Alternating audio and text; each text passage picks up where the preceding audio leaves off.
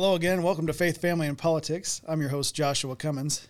We're going to have a really big show today. That's our good friend, Louis Rodriguez, host of Rodriguez Rants, here in studio with us. How you doing today, sir? I'm doing fine. Thank you for having me. It's always a pleasure. Always a pleasure. Thank you. Now, we were going to have some of yours, I guess he would be some of your favorites. Or he might be someone you really, really dislike. That'd be Alan McFarland. He's not here in studio with us, unfortunately. Had something come up at home, so we have our perfect producer. He's doing double duty. He's somehow amazingly, Laura, you got something that you can learn from him. He's producing and also on camera at the same time. That's why he's the perfect producer. There's none better. Sterling Metcalf Allen. Glad to be here. Thanks for having me. A man of all trades. There's none better. It's a lot of exercise. And so bringing the message tonight, we have our young apprentice that's been coming here, and he's been learning a lot from Sterling. One of these days, he'll be a perfect producer as well, and he's been involved with Revolver Broadcasting stuff, so we've been enjoying having him around. It's young Mr. Cam Reed. Thanks for having me on. Thank you for joining us. How you doing tonight? Doing as well as I can. Well as you can, huh? All right, so just before we get started, Cam, I do want to talk about, since I mentioned Revolver Broadcasting, I do want to talk about the fact that we do have 4 shows in total. So not only this one here that you're enjoying right now so much, Faith, Family, and Politics, but also, as I mentioned before, Louis' show, Rodriguez Rants. You got to watch it, especially that Facebook rant, man. That he lit him up. He let him know. And that was a really good one. And then the guy who's out tonight, we have the Laughing Libertarian. That is Alan McFarland. And he brought the message a couple weeks back. We had Danny Tippett. So his latest episode is going to be on video. So be on the lookout for What is the Truth About with Danny. That's the refresh title. So What is the Truth About with Danny? So it'll be available on Facebook, YouTube, Rumble, just like Faith, Family, and Politics, Rodriguez Rants, and Laughing Libertarian. So you're going to get to see his face, not and that epic beard that he's got going on. And if you want to just do it audio only, maybe you're only listening to this show on audio only. It's anywhere you can download your podcast, Apple Podcasts, Spotify, all that good stuff. All right. And remember to like, share, comment, and all that stuff. We need to hear from you. We need to know, if we're doing it right, if you're hate watching or if you're loving watching.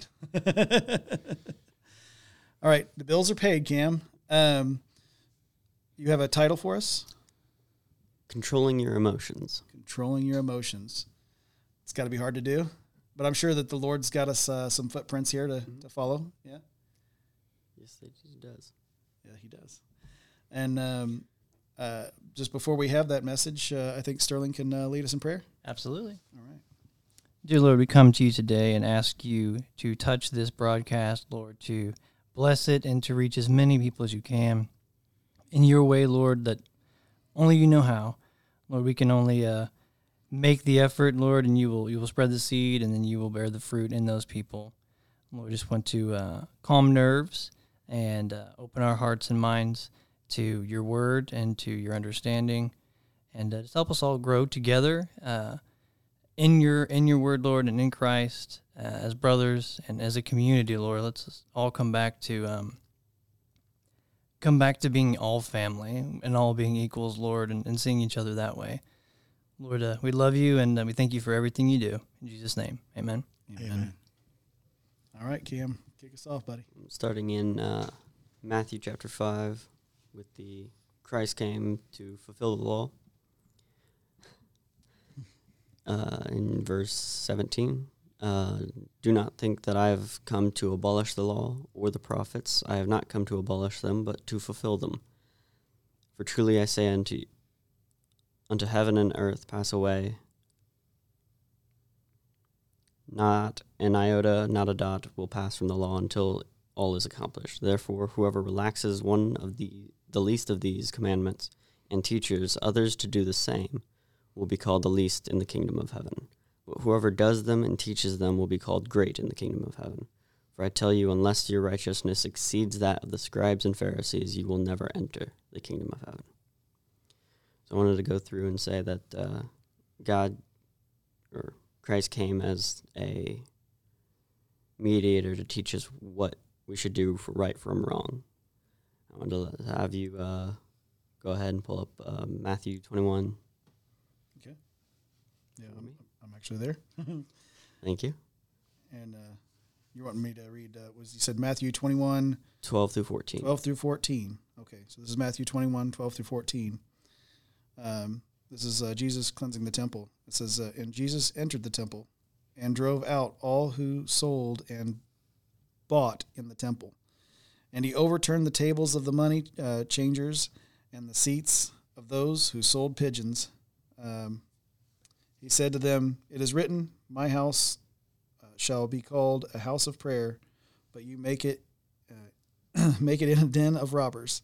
And the blind and the lame came to him in the temple, and he healed them. So this is in showing Christ's righteous anger of how we act towards our places of worship, our homes, our communities, for the body of Christ, for the church, and not in anger or sinful, wrathful anger towards our neighbors, our fellow humans who walk with us. Right. So I will then also ask you to read through Psalms 4:4. Psalms 4:4? Mm-hmm. Okay. Let me just pull it up here.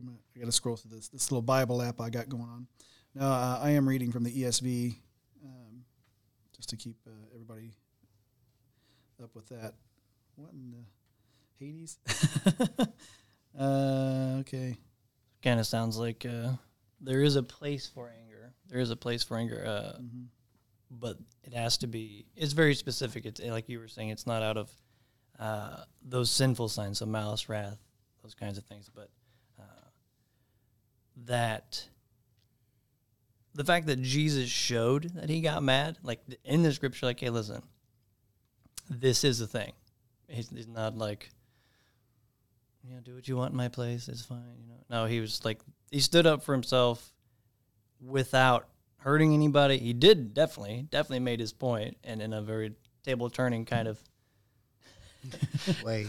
kind of way. So I'm sure he whipped a few of them too, but chastised him probably for sure. I would assume. I mean, they had it coming. I mean, if you're selling stuff right out in front of the temple, Or in the temple. Yeah, or in the temple. Pigeons, right? So Yeah. Dirty birds, quote unquote. So Psalms 4:4. This actually goes right to the point that you were just raising, Sterling. So Psalms 4:4 is, be angry and do not sin. Ponder in your own hearts on your beds and be silent. And then I will move into continuation of Matthew 5, verse 21. You have heard that it was said to those of old, you shall not murder, and whoever murders will be liable to judgment.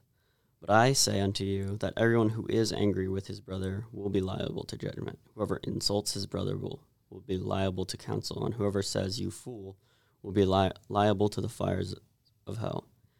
So if you are offering your gift at the altar, and there remember that your brother has something against you, leave your gift there before the altar and go first. Be reconciled to your brother, and then come and offer your gift. Come to terms quickly with your accuser while you are going with him to court, lest your accuser hand you over to the judge, and the judge to the guard, and you be put in prison. Truly I say to you, you will never get out until you have paid the last penny. Don't hold others against you for things that you have been truly wronged for or wrong with towards others. That's my quote for that. Okay. There's a lot to unpack there. Yeah, there is. That's pretty deep. It almost sounds like the what's the plank in your own eye kind of thing. Mm-hmm.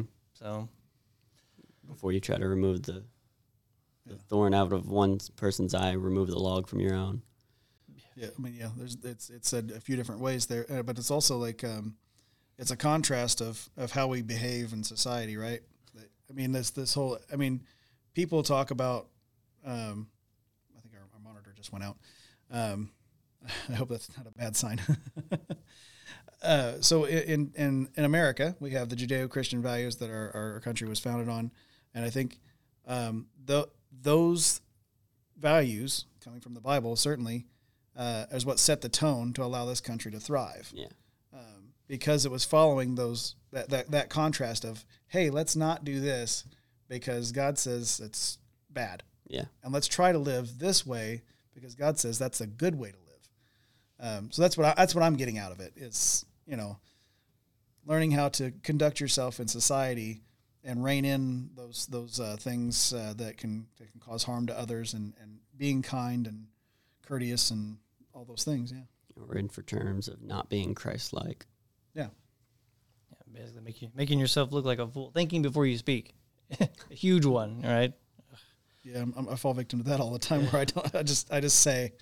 Just mouth vomiting instead of thoughtful speech. Yeah. Yeah, you ever just go ahead and speak, Louis, and forget to think? Yeah. Many times. But anger, even God got angered. Yeah. He destroyed a few villages that didn't go by the law. Yeah. They were sinning, doing bad, and God destroyed them. He put in the flood to destroy all these people that were doing bad, killing, murdering, raping.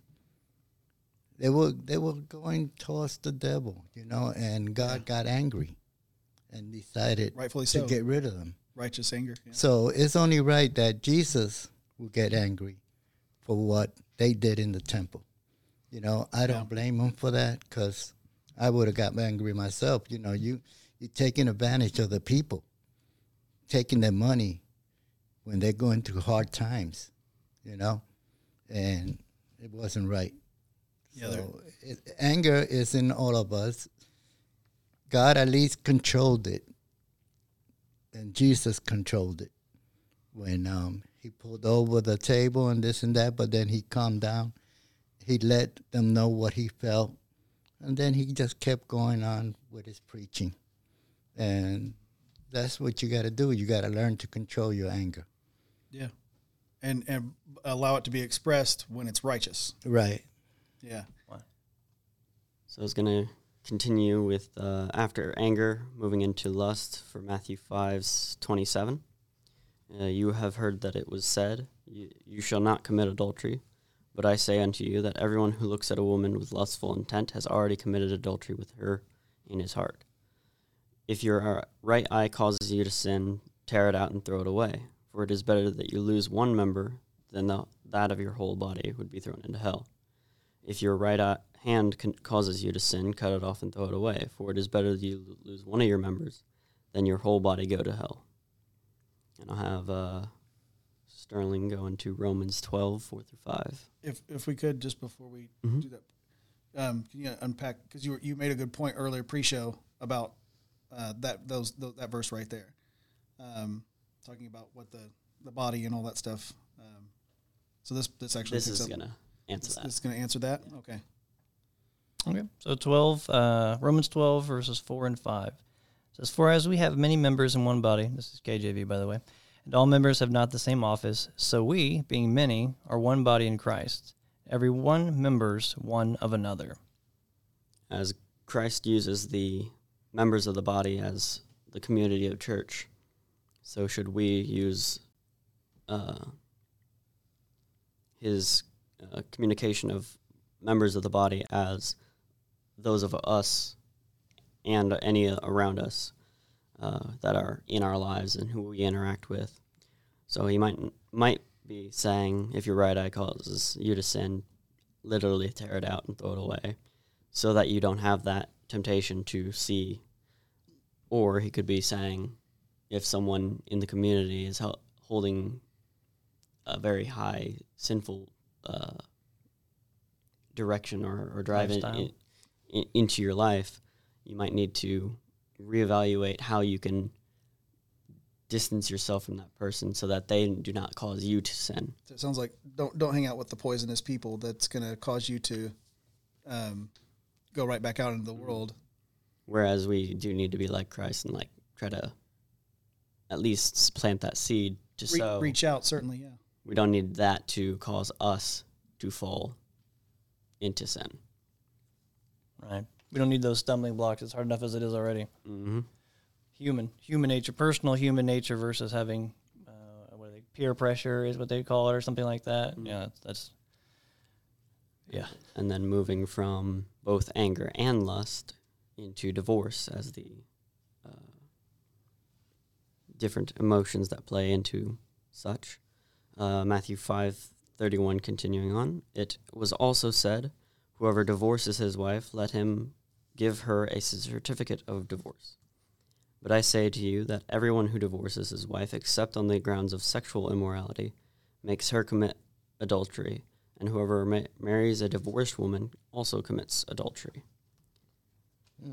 We'll have Interesting.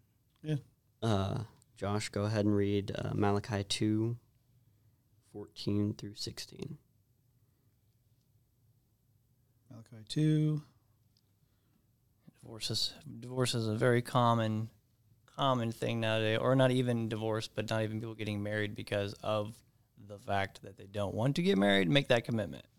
Yeah, well, the divorce rate in America is 52%. That's ridiculous.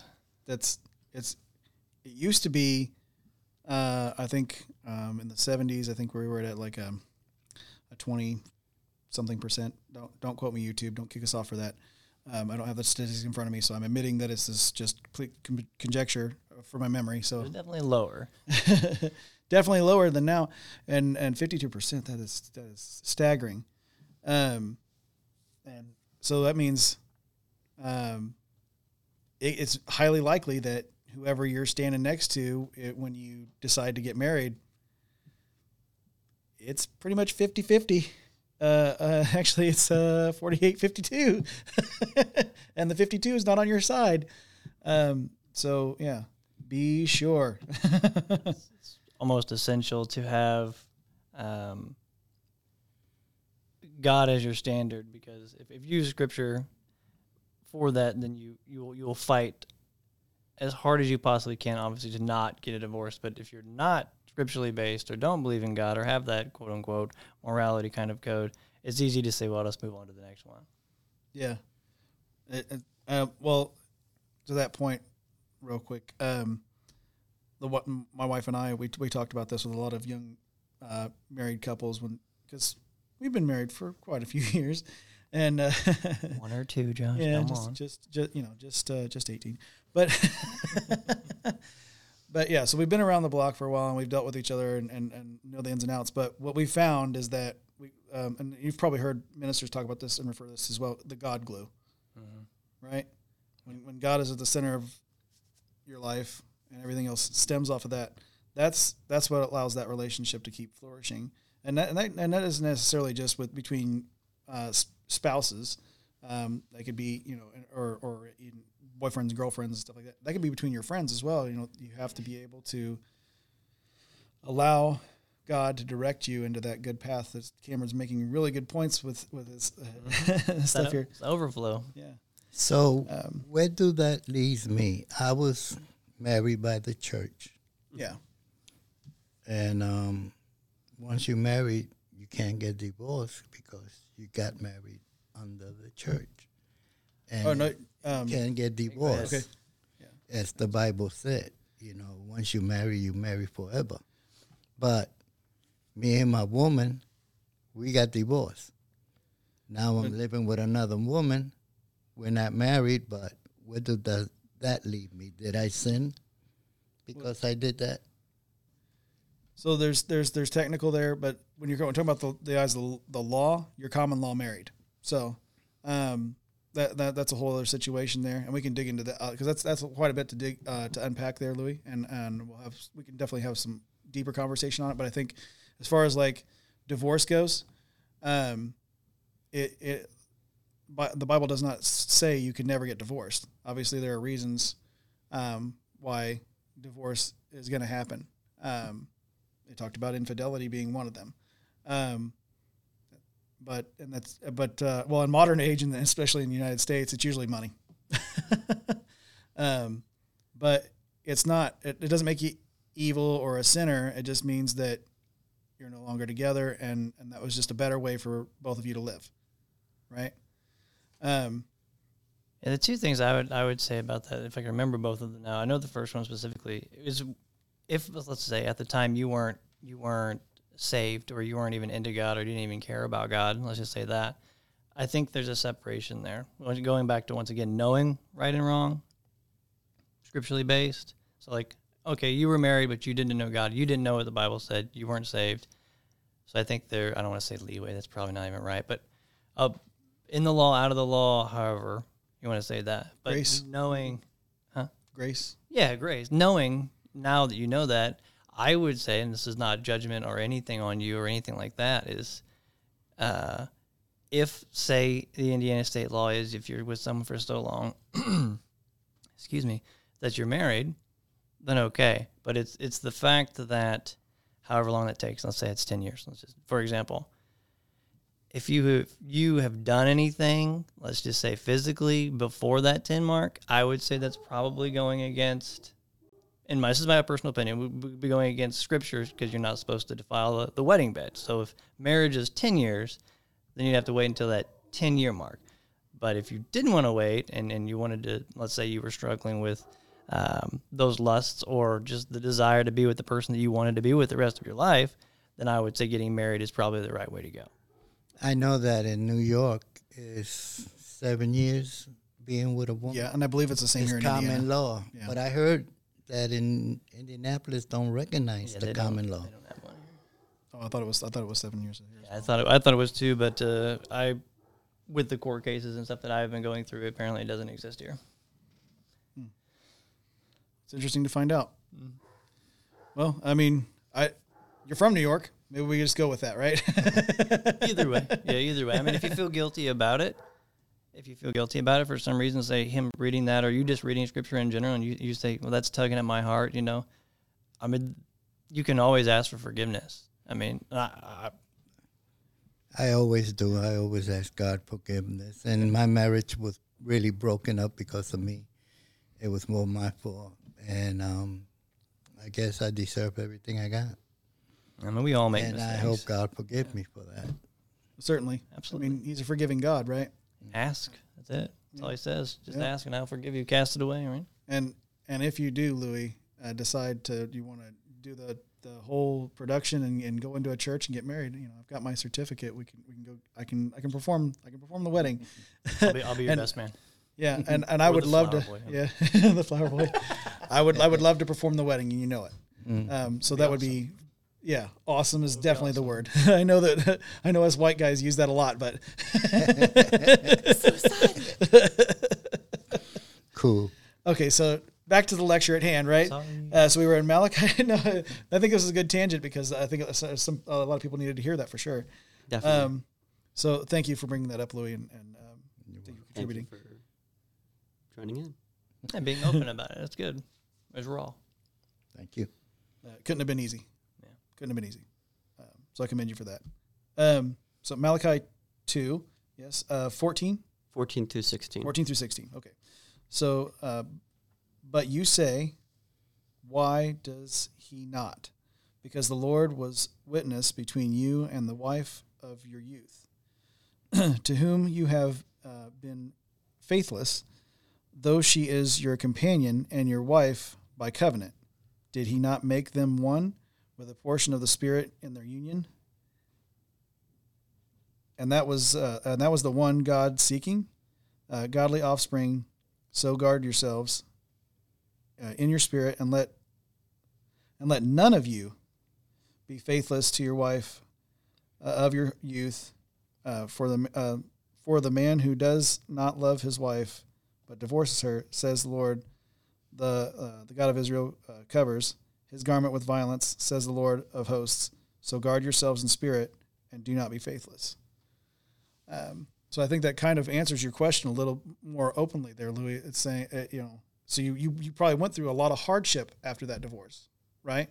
Yes, I did. And those hardships, I would say, and not to say that it always goes this way, because I'm sure that some people go through divorce and then they're immediately in something that a situation that makes them happy. But you being a man who knew that God existed, certainly, and believed in God, if nothing else, then you were in his purview, and he said, "Hey, I'm going to probably go ahead and chastise you now." It was righteous anger, as we talked about before, right? Leading you on your way. But you went through those things, and then you found the woman you're with now, who's absolutely amazing, right? Mm-hmm. And what a blessing she is. So I'd say you're on the right path, right? Yeah, and I corrected a lot of my mistakes that I did with my first marriage. Yeah, I learned, even though, maybe I needed that, so I could learn that losing somebody that I loved was what I needed to learn that I made mistakes and not to do them again with my next one. Yeah. Get your attention for sure. Mm-hmm. Continuing on in Matthew 5:33 for oaths, after talking about divorce. Yes. Again, you have heard that it was said to those of old, "You shall not swear falsely, but shall perform to the Lord what you have sworn." But I say to you, do not take an oath at all, either by heaven, for it is the throne of God, or by earth, for it is his footstool, or by Jerusalem, for it is the city of the great king. And do not take an oath by your head, for you cannot make one hair black or white. Let what you say be simply yes or no. Anything more than this comes from evil. Basically saying, be intentional with your words and actions. Intentional, yep, absolutely. Oh, yeah. I think that was Intentional is a good one. Intentional is even better. the word you're looking for. Yeah, so we like to have fun on here, for sure. So being intentional, I think that's speaks volumes to any oath, right? Mm-hmm. I recently myself had taken an oath to become a member of the clergy, so I don't take that lightly. That doesn't mean that I don't slip up, right? Say things, do things. Still human. Yeah. It doesn't stop you from being human just because you make a commitment to something, but we have that intent to we're going to try, right? Even as being Christians. Yeah. Yeah, we make many, I would say, once again, personal, we make many promises as human beings. We definitely don't keep them. I think that's the whole point of what it's trying to say. Is basically God is the ultimate, what he says he's going to do. Mm-hmm. As a human being, you're faulty. I'm going to do this. Absolutely. I every day, that's something I say, I'm going to clean something or whatever, but it doesn't happen. But God is that ultimate authority on it. And don't make oaths out of sin or out of thoughts that you haven't made sure of that can't lead you to sin. Like saying things like, and this is my downfall, but like, oh, I'm going to start that diet on Monday, but I got a big cheeseburger sitting right in front of me. Temptation. It's okay, just this one more. Yeah, right. Just one more. And that's a common thing. That's the road to destruction right there. Mm-hmm. Just this one more. Self-gratification, big one too. Your weakness is ice cream. Yeah. There's a little shop right down the street called Sweet Scoop, and it's on my mind right now, actually. They have some hand-dipped ice cream down there, buddy. Try to get there as often as you can. Continuing on to retaliation, Matthew 5:38. You have heard that it was said, an eye for an eye and a tooth for a tooth. But I say to you, do not resist the one who is evil. But if anyone slaps you on the right cheek, turn to him the other also. And if anyone would sue you and take your tunic, let him also have your cloak as well. And if anyone forces you to go 1 mile, go with him 2 miles. Give to the one who begs from you, and do not refuse the one who would borrow from you. And then I'll have Sterling go back to Romans 12, 17, and 19. 17 says, recompense to no man evil for evil. Provide things honest in the sight of all men. 18 is, if be possible, as much as lieth in you, live peaceably with all men. 19. 19, dearly beloved, avenge not yourselves, but rather give place unto wrath. For it is written, vengeance is mine. I will repay, saith the Lord. Yeah. That's hard. I don't even know where to start with that one. Like, well, I got to put everything down because I don't have anything to talk about this one. Well, I like that you brought up the turn the other cheek. And because actually, I know Sterling gave you a little bit of a precursor on that, but here it comes. right. So it's not. So yeah, certainly we give what we can as far as we can. We can let that line move as far as we feel that threshold is going to go. But when he's turning the other cheek, he's talking about, especially in that time, it was set up as a challenge. Yeah. So it's saying, you've hit me here. Here's the other one, and if you hit me here, that's the end of it. Yeah. Right. That you're going to lose, and it's not a physical confrontation that he's promising. It's going to be words. Yeah. But he's still God's son. So I was gonna say that's the whole thing. Yeah. God is the vengeful one. He'll take care of it. Yeah. Yeah. And through the Romans rule for each of these, as far as I've been told recently in the past 2 weeks with my men's group, for each point of this, an eye for an eye and a tooth for a tooth was specifically back to what Josh just said with the here's one, here's the other. But if anyone were to take you further than that, that would be the, hey, well, then I'm allowed to sue you for that thing. Yeah. Whereas the tunic and the cloak was part of the Roman attire. You could not sue that from someone. But if they take your tunic, which is something that was legally allowed, and it was rightfully like something you've done against them, go ahead and give them your cloak as well. You need to make that payment, that recompense, make sure everything is paid out justly and fair for all sides. Yes, but then the he's shaking things up for you. if anyone forces you to go 1 mile and go with him 2 miles, was also in Roman rule that that's what basically all the soldiers would do, would at least go that 1 mile, and then they would also have to go that second one just because. So it's like if someone's going to sue you and he has to walk that 2 miles to do so, go ahead and take it with them, because you need to make sure that everything is good. Yeah. Stay square. Mm-hmm. Yeah. Rightful and just. Yeah. And then again, also into that fourth point, if anyone begs from you, not saying like anyone, because there are those who would do Take advantage. Take advantage against that, but also not refusing someone who would borrow from you is kind of that, like, if you know someone needs something and they're going to use it for their own livelihood, you need to at least be able to make sure that that's provided for them.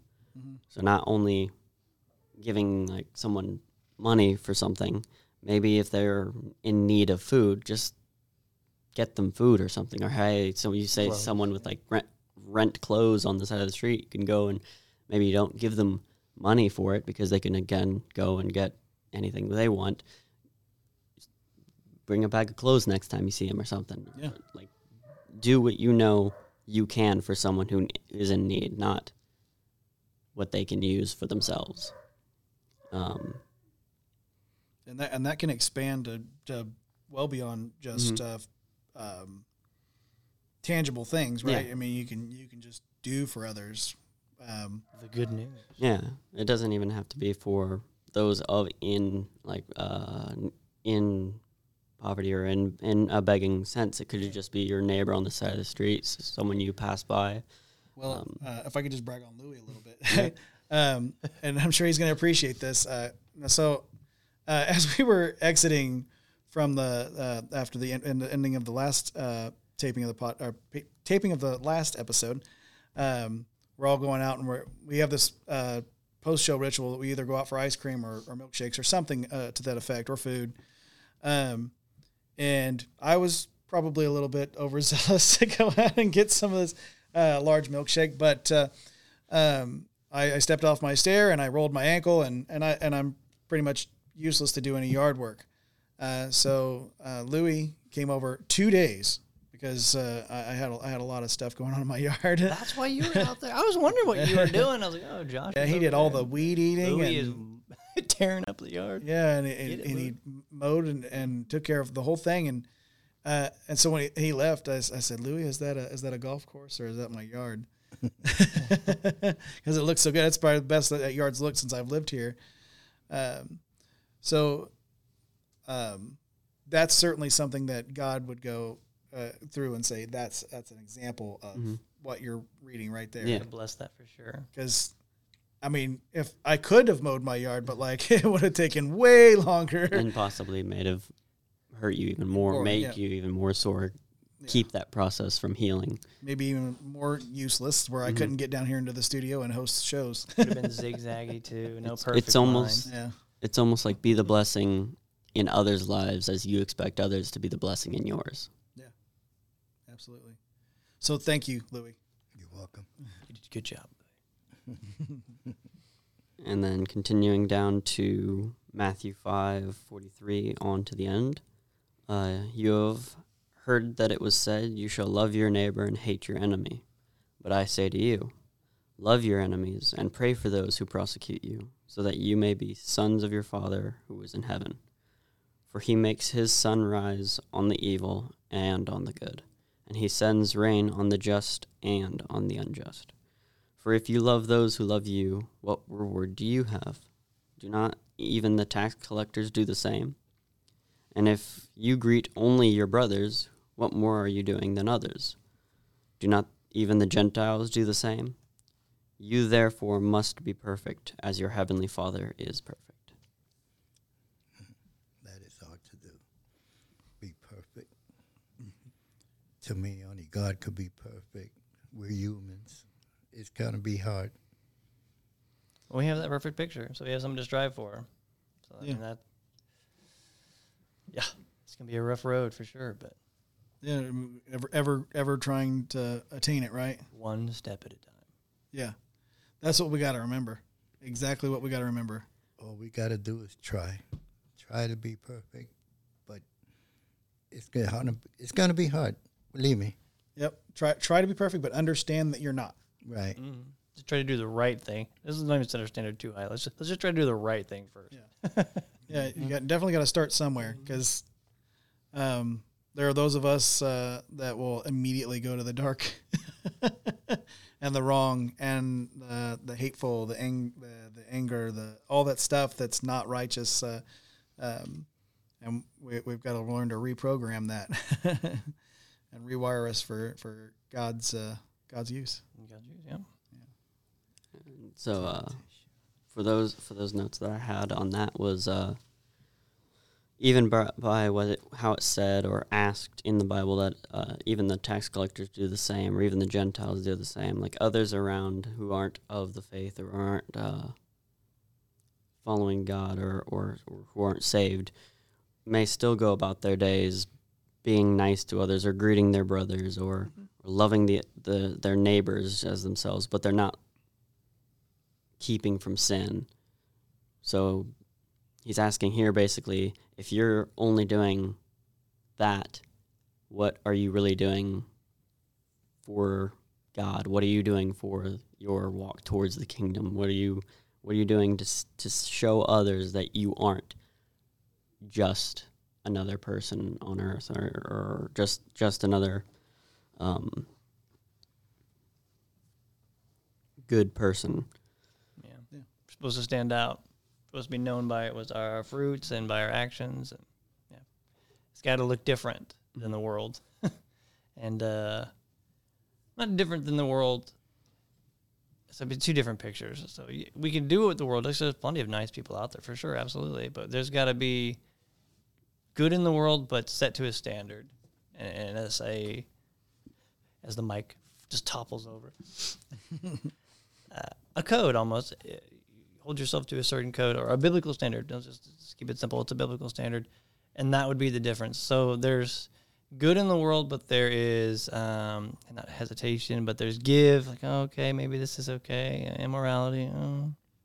There's many topics. I don't know what we can and can't say on here. I forgot. But being a Christian, you have a baseline, and I think that us growing up as a young boy, my dad said, hey, this is what you can and can't do, and that it's easier to stick to than a ever-evolving and changing and confused world that we live in. I think that's Christians versus nice people. Yeah, and by law-bound, government keeps changing various laws. This is true. And we got to follow the laws, unless... pushing things that are outside God's Scripture. So. Yeah, absolutely. Since they go against God. That's like me, like you said, love thy neighbor. Mm-hmm. I have good neighbors where I live at, but I have one that me and him, we're always discussing and getting into argument about politics. Mm-hmm. We argue with each other. We walk away from each other a little upset, but then the next day we're talking to each other. I don't try to hold a grudge because we have a difference in politics. And that's one way of getting along with your neighbor and not feuding or having arguments and fighting with your neighbors. Yeah. I have one of those too, Louis, as you know. Yeah. Me, is it? They're not at this table. I think that's the... Although, Sterling, you said that one, though. I knew it. Throw hands. I think that's like the healthy portion of that, where you can have a discommunication with someone or an argument with someone and still debate with someone without hurting them or making it a scene or becoming a problem for yourself or their life. You can still go on about your day and then come back the next and still have a whole new conversation. Yes. Whether or not you still never agree on something, you're still presenting yourself so that you can come back and still be just the same person you were the day before. So yeah, it's no good to have a neighbor that is mad at you or you mad at them all the time, because you got to learn to get along. You know, you're living right next to each other, so it's either to put the argument and then put it aside and then just get along and talk about other things. I feel that's healthy. I feel like having debating, it's even a learning process, I think. Yeah. I mean, how are you supposed to reach somebody anyway? It's like, oh, this is how you feel? Okay, I hear you. Here's how I feel, and, whatever knowledge or material you're going to use to back that up, and then back and forth. The problem, I think, in our society now is here's what it is.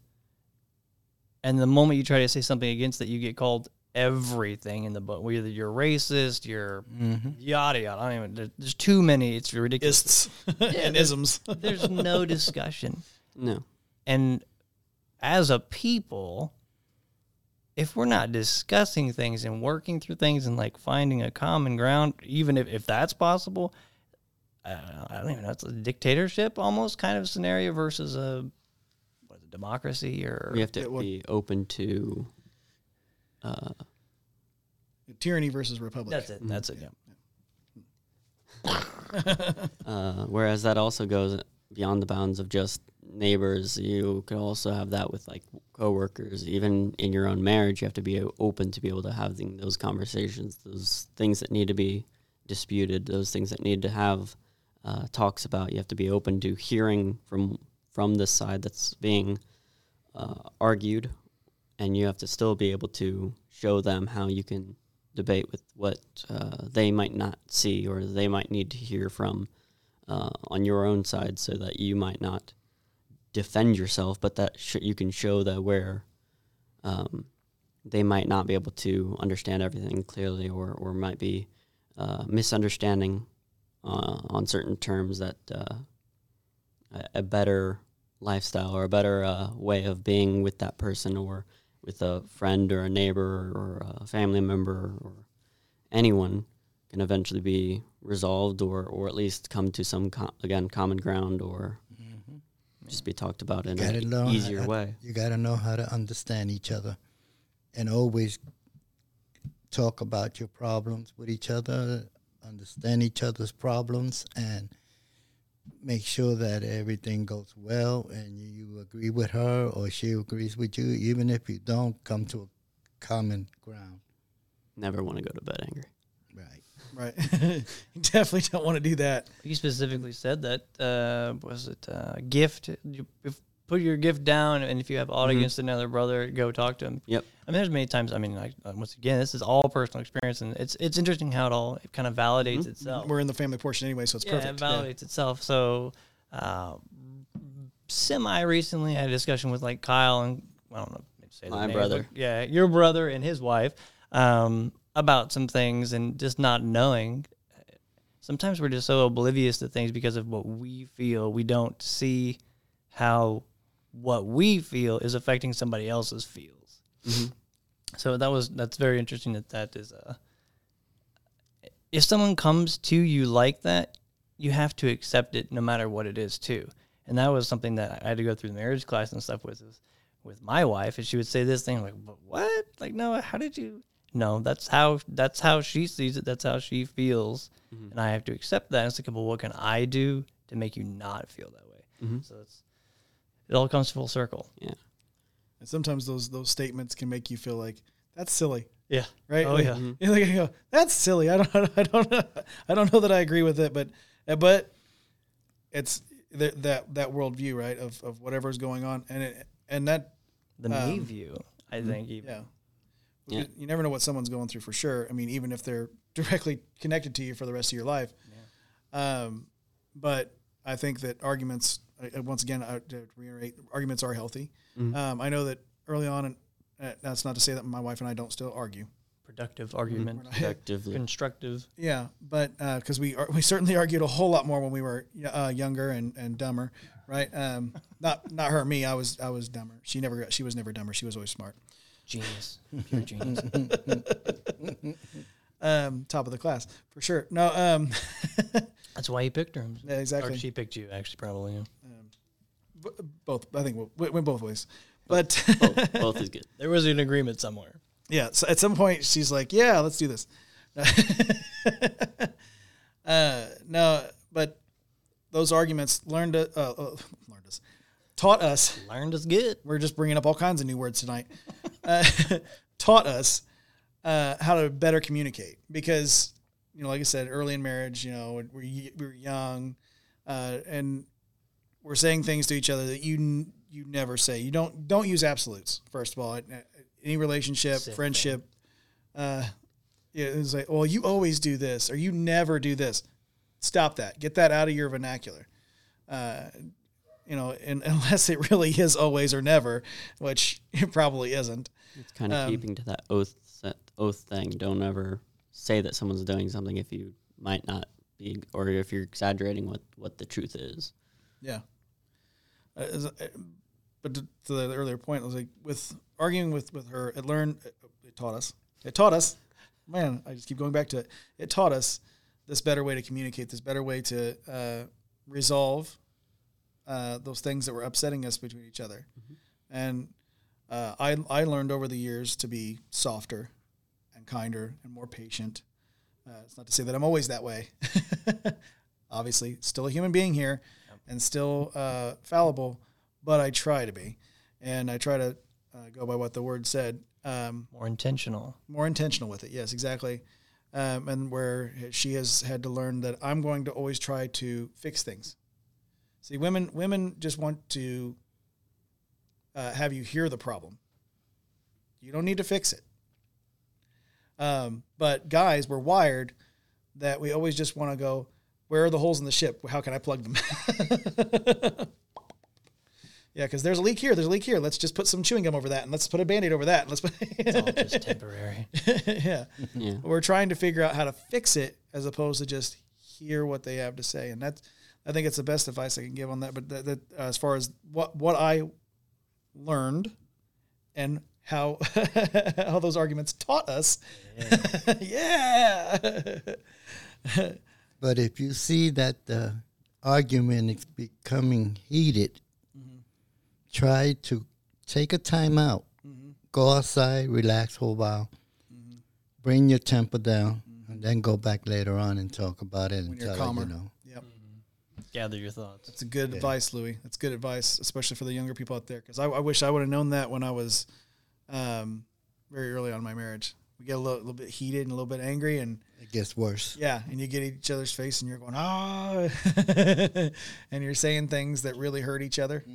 Was it, Man, blessed are the peacemakers? yeah. Yeah, for they shall inherit the earth, right? And the meek. Yep. I don't know much about being meek. Humility. I mean, you can throw humility in there too. I mean, There's a few on that list that there's quite a few. he goes through in that passage, if I remember. Yeah. Well, and like I said, it doesn't just go in with your relationships or your with your spouse. I mean, it goes into friendships too. When it comes to learning how to communicate with each other, talk about being humble. Yeah. It goes back to your message, humbly in your place, right? Such a good episode. If you haven't watched it, go back and watch it. It's one. I think it's one of my favorites to date for sure. But allowing yourself to not have such an ego that you're just right every single time. Now, I happen to be right most of the time, but that's just how it works. I mean, who's keeping count, Josh? Like, you got a book or something? I do. I knew it. And I think on the other side of that is being for certain circumstances. I often feel like I'm being held accountable for what I don't understand or for what I don't or can't think about or can't process for myself, and that someone else is upset at me for not knowing or not being able to hear someone else's side that I'm just not being able to perceive in their way or how they're trying to explain it. So Yeah, that is difficult. I know exactly what you're talking about. I know that exact situation, and then it usually gets followed up with, "Well, if you don't know, I'm not going to tell you." mm-hmm. Yeah, you gotta, Please break it down more for me. Me no speaking no goody. Yeah, I've been through that. I have had my woman, she sometimes I can't process what she's telling me, and she gets mad at me because I don't, and it brings an argument, and sometimes I just have to relax, go outside and think about it and see what that she mean and what she's trying to tell me. And sometimes it works, sometimes it don't. Well, and it takes, and there's another difference between men and women. Women can process things like that, right? Whereas most men, we take a little more time, and maybe women are smarter. I don't know, but they just process things. But they just differently. process And things that's differently, the and whole it's point. faster. Yeah. The man and a woman were two sides of a coin. You know. But we usually take a little more time. We soak it in. We try to figure it out because while the women are just slapping down puzzle pieces, we're going, no, this one goes here. Where's the puzzle box? Yeah, that happens sometimes. See the lid? Those are good. That's a good metaphor as well. I don't even know where Okay, someone bring out the rules. Yeah, or we're just searching for the corner pieces sometimes, right? that's exactly what it is. Yeah, we got to do the framework first. Yeah, we're always Get trying to to the figure root out of how the to issue. formulate it, There it is. right? Yep. Formulate exactly what we're processing. So that goes right back to what you said, Louis. Construct. Yeah, fix, right? Fix. It all goes back to like this. I guess it's probably part of our id too. Like just we're always wanting to construct, fix, and take care, protect, right? Yep. And but women don't need that because they're more emotional creatures. Not a bad thing. No, absolutely not. It's needed. It's absolutely needed because It balances us out. exactly we're stubborn and we don't see things the way that women do or our significant others do or whatever. You need both sides to get a complete understanding. You have to have both sides. and that all comes in time and learning and knowledge and wisdom even. Mhm. So All right. I think that was productive. That was good. I like that. Thanks, Cam, for bringing that. Thank Speaking you of for things- having me on. Yeah, well, always. You're welcome back multiple times. Tomorrow, actually. Well, we're going to tape another show, schedule. and No, you're going to be here, so that's happening. speaking of things being on two different sides, I actually had we had this representative from Wyoming. Her name is Liz Cheney. She's no longer their representative, and we'll get to that in just a second. Yay! Now, What was that? she always had Republican after her name, and that's what she ran on. She claims to have been a Republican, but her value system doesn't quite match up with that. And she was actually a big part of the what we call the January 6th hearings. If anybody's heard of those. Not that any of us care what happened on January 6th. If you don't know what happened on January 6th, and Cam's giving me the confused look right now because he's young and he doesn't keep up with that stuff, and that's okay. That's okay. So January 6th, when just prior to Biden being claimed as president, a lot of Trump supporters, or so-called Trump supporters, we don't know if they actually were or not, because there was a lot of those air quotes. verifiably there was FBI agents amongst that crowd. Yeah. It, to me, from what I've seen and the evidence that I've watched, going back to Tucker Carlson's documentary on it, it was pretty much a walkthrough. I mean, they go to the Capitol where everything is being processed, and they walk through. The police open the gates. They walk in. They get a little more rowdy. They're around the buildings. Some windows start getting broken, and some people start entering the building. But they walk around the building. They're not actually harming anyone. Mm-hmm. They do take some things. So, to compare that with, like, I don't know, the entire summer of 2020, which I'm sure you heard about that, what? Cam. I need more. Bit. Yeah, a little bit, right? We couldn't go anywhere, but people could destroy entire businesses or entire blocks, right? Mm-hmm. I don't even remember that year. What happened then? Right? So obviously, they needed an entire committee to stop these evil Trump supporters, and that's what Liz Cheney was heading up. So that was the biggest part of what turned a lot of people on her, but she also doesn't uphold the values of a good conservative. So coming from Fox News, Joe Biden actually called Liz Cheney after her primary election defeat. President Biden, we don't know what he called her. No, he called her up on the phone. He's probably like, "Where are we? Who are you?" What are we doing? President Biden called Representative Liz Cheney, Republican from Wyoming, after her overwhelming defeat in Tuesday's Republican primary, according to a new report from Bloomberg. The Trump-backed challenger, Harriet Hageman, defeated Cheney by 37 points. Mm-hmm. Now, for layman's terms, 37,000, right? That's what a point is. It's another 1,000 votes. 37 points. That's a lot of points. That's a lot of peoples that did not like Liz Cheney. Yes. And so it was long expected but still jarring loss for Liz Cheney. Biden called her on Wednesday, but the details of their conversation are unknown. It has been widely suspected that Cheney may make a presidential run in the wake of her defeat, though she held off on announcing anything this week.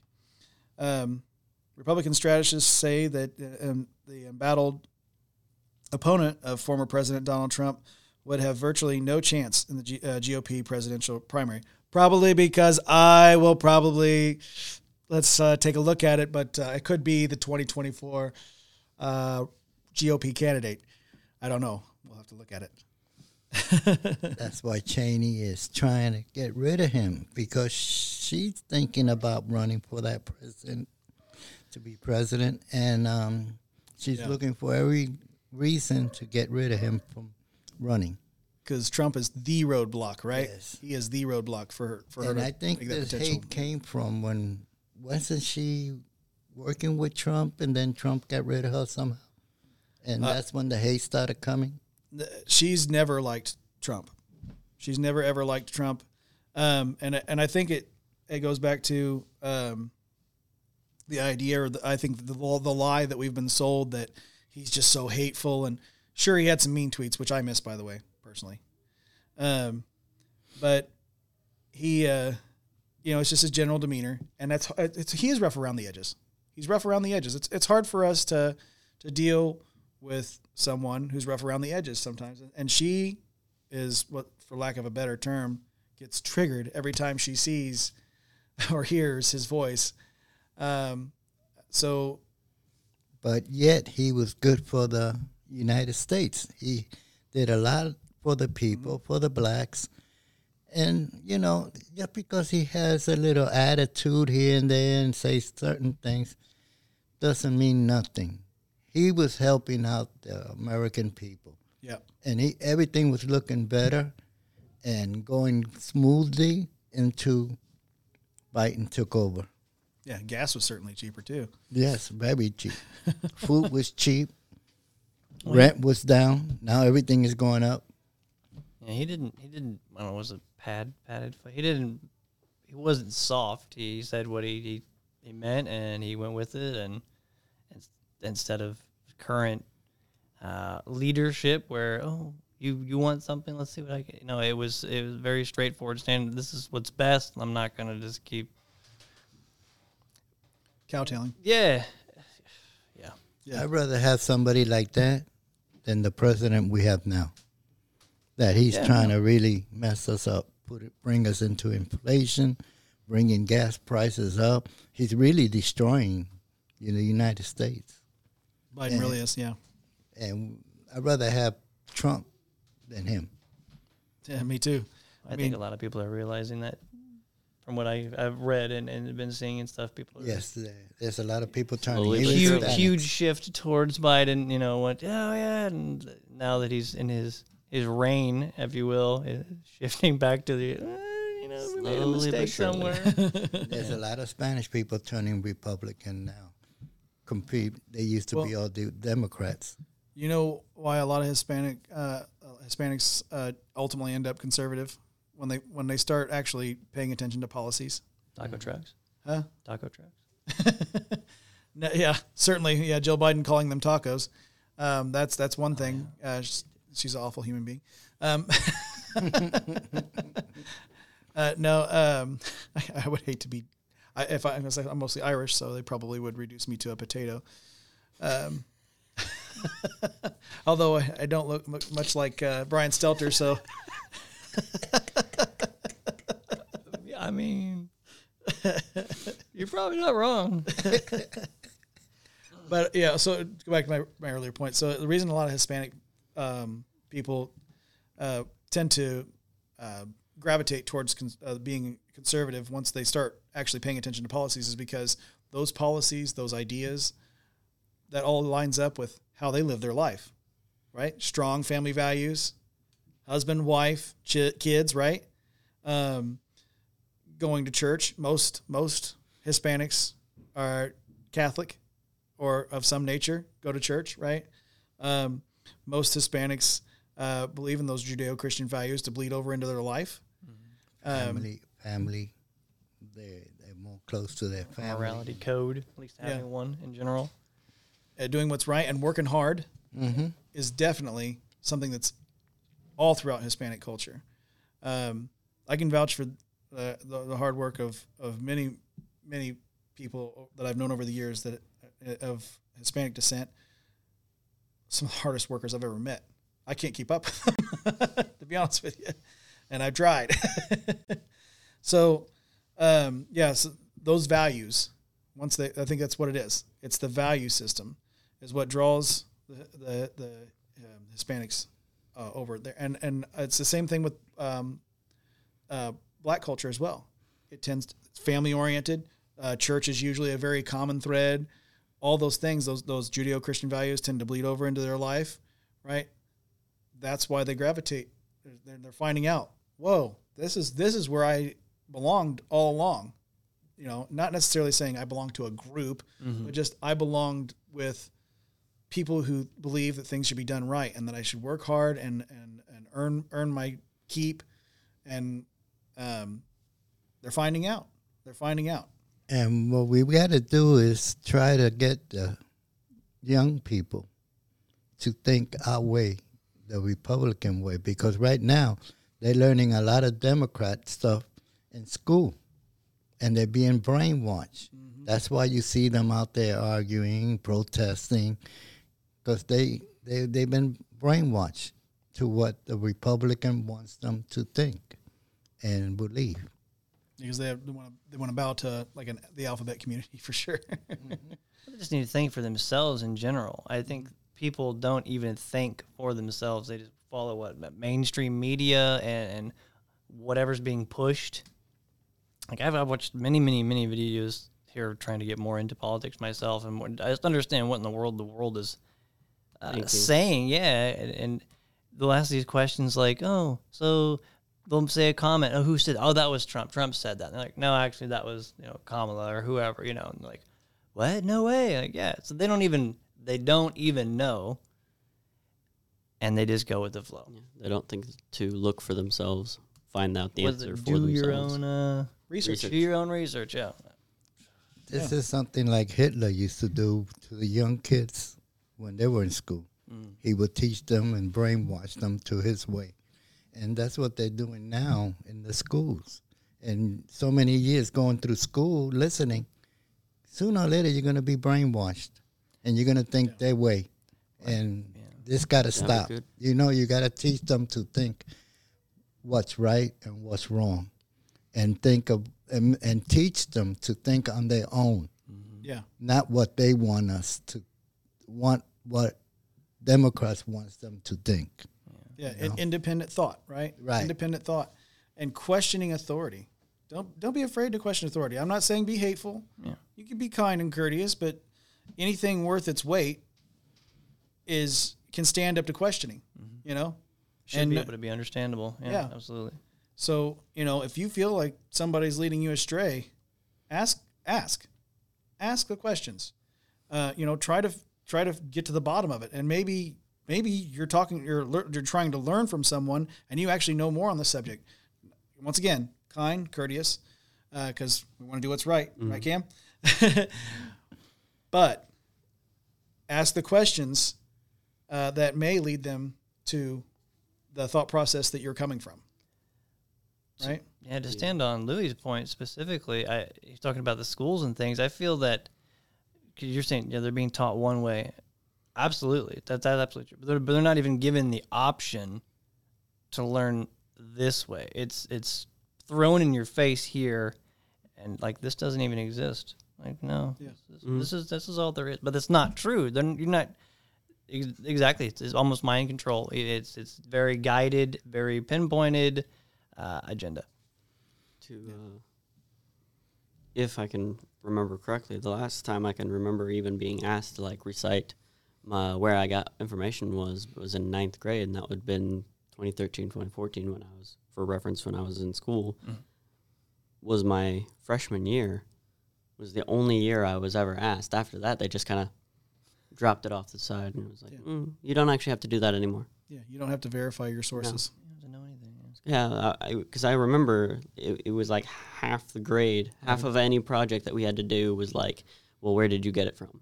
Your citations. And then I went into 10th grade, and they were like, yeah, we don't need that anymore. I was like, okay. Wrong. Right? So fake news. Speaking of sources, right? So speaking of sources, our second source today comes from the Daily Caller. Now, as we discussed on the last episode, we talked about the 87,000 new armed IRS agents that are going to be unleashed on the American public.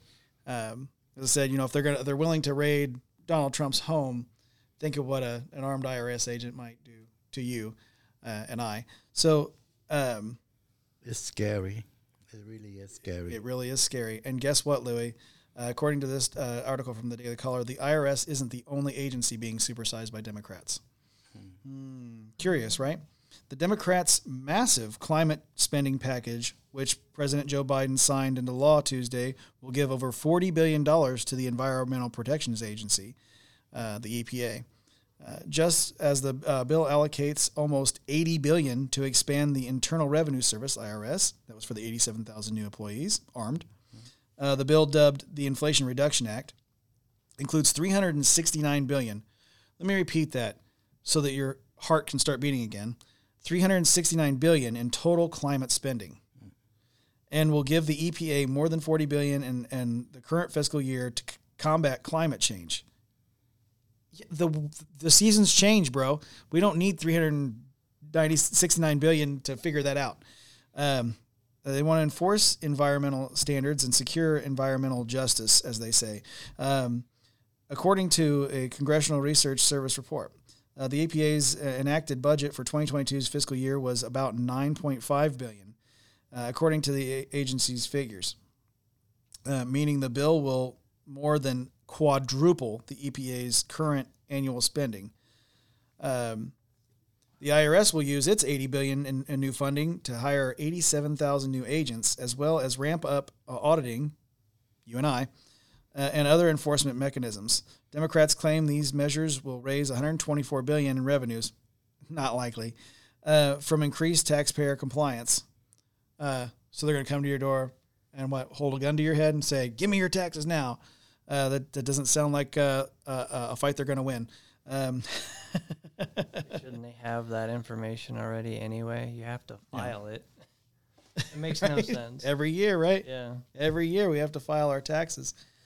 I'll go back to my go-to taxes theft, man. I don't think that they use that money. Obviously, they're not using that money for anything good for us. Why do they get it in the first place? Yeah, if it's rightful, I mean, what is it, render unto Caesar what is Caesar's or whatever, but it's got to be right. Mm-hmm. That doesn't sound. That sounds like what's that? Something hunting. Yeah, like basically it's worthless. It's just another thing to fill some sort of agenda or something. It doesn't have a. Is there an issue specifically with taxes right now? Like is that the own goals? Yeah. Is that a thing? Like, I guess I'm not informed on that. Supposedly, specific people aren't paying their fair share, and I think, but I think that's code. This is just my conjecture. Sure. My conjecture that, and I got to make sure I put that emphasis, my conjecture, on there. It's my conjecture that these taxes are going to be collected from specific people that they want to silence, right? Mm-hmm. Because we're voices of dissent, like this group right here. This is voices of dissent where we're saying what's right. Let's do what's right. Let's do what God has asked us to do. We want to allow those Judeo-Christian values to bleed into all aspects of our lives. That's why this show covers those three things, because the faith needs to go into your family, needs to go into your politics, how you make decisions, how to think. All needs to stem from the Word of God. Just to give people the opportunity to hear it too. Once going back to what Louis said when I had added on to is that option is being taken away. Like, that's crazy. And it also brings them to spy on you too. Mm-hmm. Certainly. At the same time, our conjecture, of course, our conjecture. Yeah. But yes, go continue. They use that excuse of, well, we're going to check your taxes and this and that, but we're going to also spy on you and see what you're saying or doing and what is your agenda, And they did it to Trump. They did it to Giuliani and a few other Republicans, and they're going to try to do it to us too. And I don't think it's right. Like I said, because we're voices of dissent, right? Right. Because we're questioning the authority. Freedom of speech is a good thing, and it should be for everybody, and they shouldn't stop us for saying for what we believe in, and we shouldn't believe in everything they want us to believe in. Certainly, and it sounds a lot like George Orwell's 1984. If you haven't read that book, pick it up. Also pick up Animal Farm while you're at it, because we're not that far off from that book as well. It's also a George Orwell book.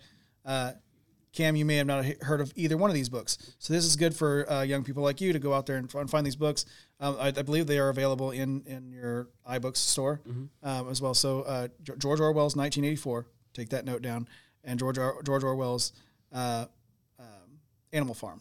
Those are books that you will definitely get a lot out of, learn a lot from, but also while you're reading them, you're going to go, this parallels with society just a little bit too much. It'll make you uncomfortable, but you'll learn a lot, and you'll learn how to become that voice of dissent even better. And hope they don't take it off the books, Yeah, take it out of the libraries. Yeah, I was going to say, we went over Animal Farm when I went to school in one of our classes, so I doubt that's still in school now. Yeah, we went over both books when I was in school. Nice. Yeah. Because 1984 blew my mind. I was like, we'll never see this, We're well past the actual year 1984. We'll never see this. And then, like, you wouldn't know, like, I get a lot. This close to 40. I'll be 39 next month, but just this close to 40, and That's huge. right? And we're living it. Like, how is it? They almost had the Ministry of Truth. They were going to try to launch in Washington, D.C. It got shot down, thank the Lord, because people spoke up. There was enough voices of dissent against that. But that very thing will probably likely come back around when we have a little more of an ignorant population, people who don't do their own research. They don't watch shows like this to get informed and to find out, hey, we need to start doing our research. We need to start questioning. We need to find out for ourselves exactly what's going on here. These are people that are trying to get rid of even the church. They're trying to close down the churches, trying to keep us from learning religion, and so they can control us, And we have freedom of religion. It's right there in the First Amendment, right? It's part of the freedom of speech, freedom of religion. It's like they're trying to, quote unquote, weed out things. Yep. And it goes right back to Orwell, right? So to get on a lighter note, a little more levity. Yeah. From Red State this week, we had an article that it cracked me up, and I couldn't believe it when I read it. So Donald Trump, he takes his troll game to another level, starts endorsing Democrats. So Donald Trump may be dealing with federal criminal investigation following the FBI's unprecedented raid. We've talked about how unfair that is of his home. But he's still out there and having fun.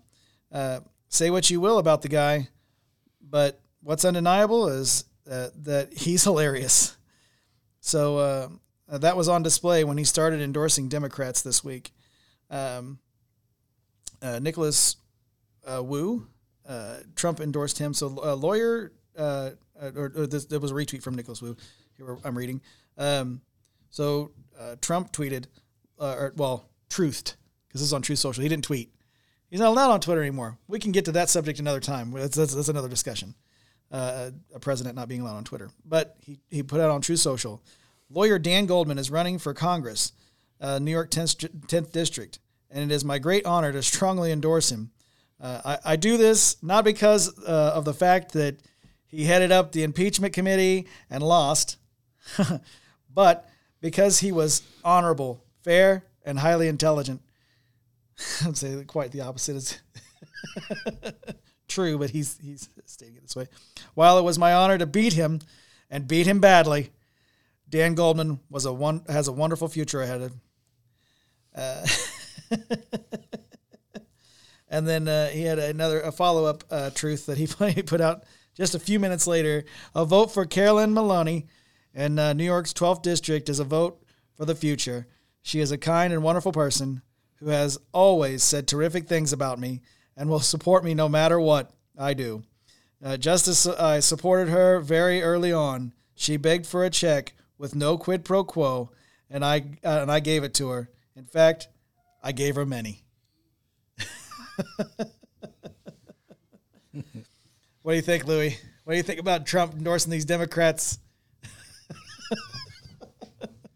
I ain't got much to say about that one. I didn't make too much of a study on that. Well, obviously it's ridicule, right? He's making fun of them. He's endorsing them so that they'll lose, right? Mm-hmm.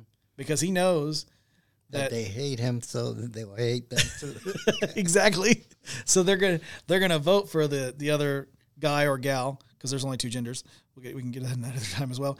But they'll vote for the other guy or gal that's running on that ticket because they don't like the fact that Trump endorsed him. Reverse psychology. Yeah. It's working. Cat. What do you think, Cam? What do you think about him endorsing the other side? You got to beat them with their own tactics. Right? Yeah. Now, if you don't know who Daniel Goldman is, he's the ridiculous hack lawyer that Adam Schiff tapped for Trump's first impeachment. So they tried to impeach Trump twice. I'm unimpeachable, folks. And it kept failing, right? We had Daniel Goldman was part of that.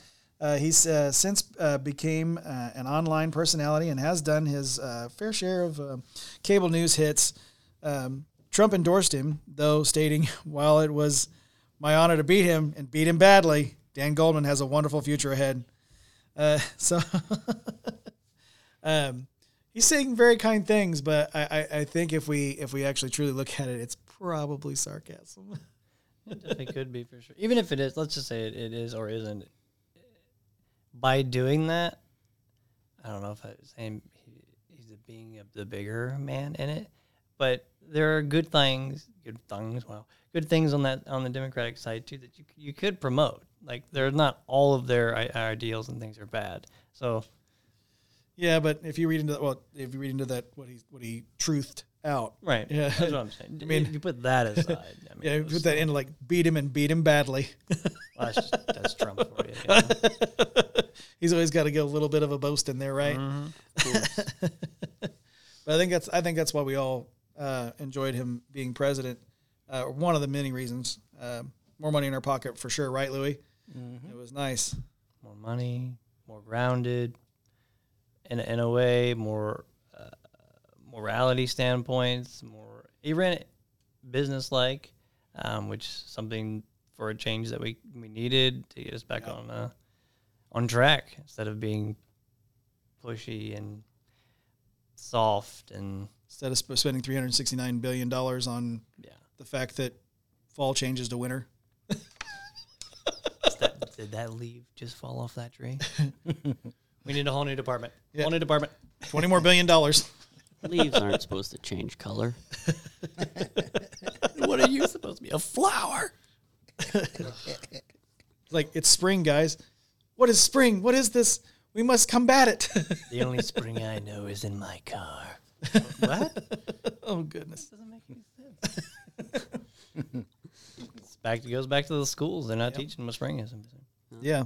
They should hand them a slinky. Probably invite them to Indiana. Let them get a hold of Indiana's weather. Yeah, at least for a little while, right? They have their own committee just for Indiana. What is happening here? Like, this is worse. Yeah. It'll only take them about 45 minutes to experience pretty much every season, every right? season. Yeah. And ones that don't even exist. Mix them together.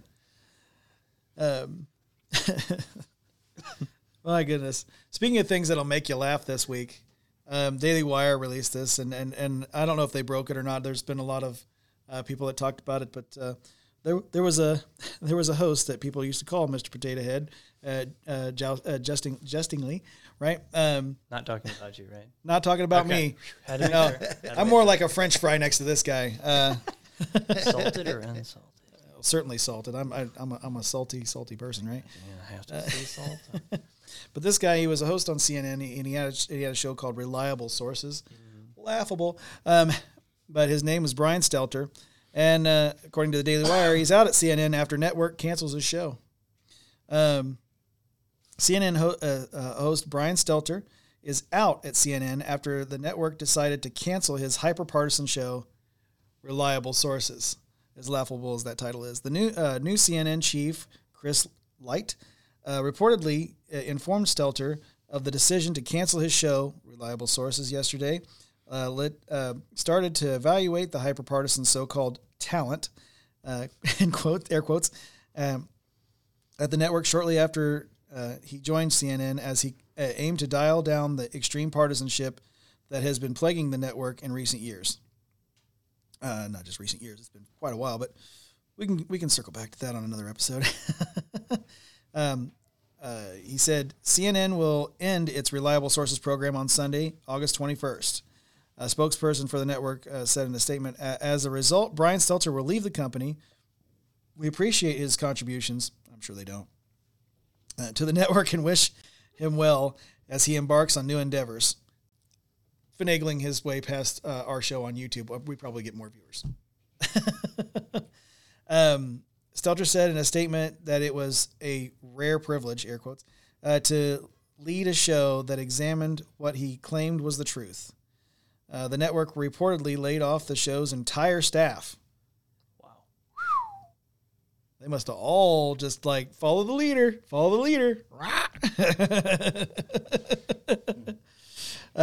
Fox News reported that CNN's Oliver Darcy will remain on the network to lead the Reliable Sources newsletter. So they're going to have a whole new host. Wow. Yeah. So I wonder what vegetable they're replacing him with. It was potato head before. Maybe they'll have celery stick. Fake news, canceling its own fake news.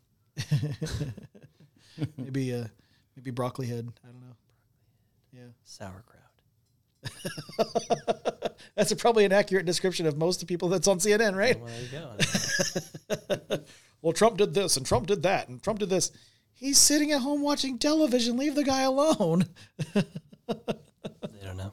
They're just misinformed, Yeah, they don't have any reliable sources. He's at home. No, he's out there changing seasons and things. What? No. That's how that works, Previous presidents, because it changed the seasons. Whenever they have like a little light switch. Oh, it brings me joy. It brings me joy, Louis. What do you think about old Brian Stelter finding himself out there in the unemployment line? It's kind of bad. They're throwing everybody out.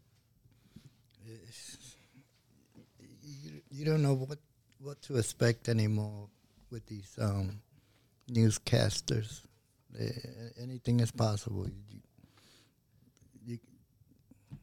I don't know. I really don't know. I got much to say about it. I just know it's kind of bad that he got thrown out. Anyway, CNN is not that great of a. They're not that great.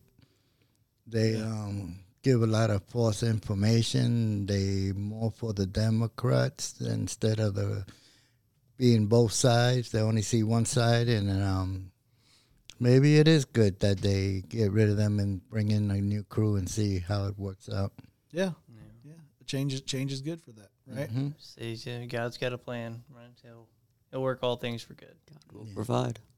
I do have one question, though, CNN. Are you going to send him a gift basket? Oh, that gift basket. It won't get there until next year, though. Yeah. Probably during a winter, summer, fall, autumn. Yeah, one of those changing seasons, right? the climate change. All right. So we're down to the wire here. I think we've had a pretty good time. I think that was an excellent message, Cam, and I think you can only get better from here. This was his first time, guys. So make sure you comment and give him some praise. Hey, if you didn't like it, comment about that too, because we can learn, right? We can learn from those. We all need criticism too.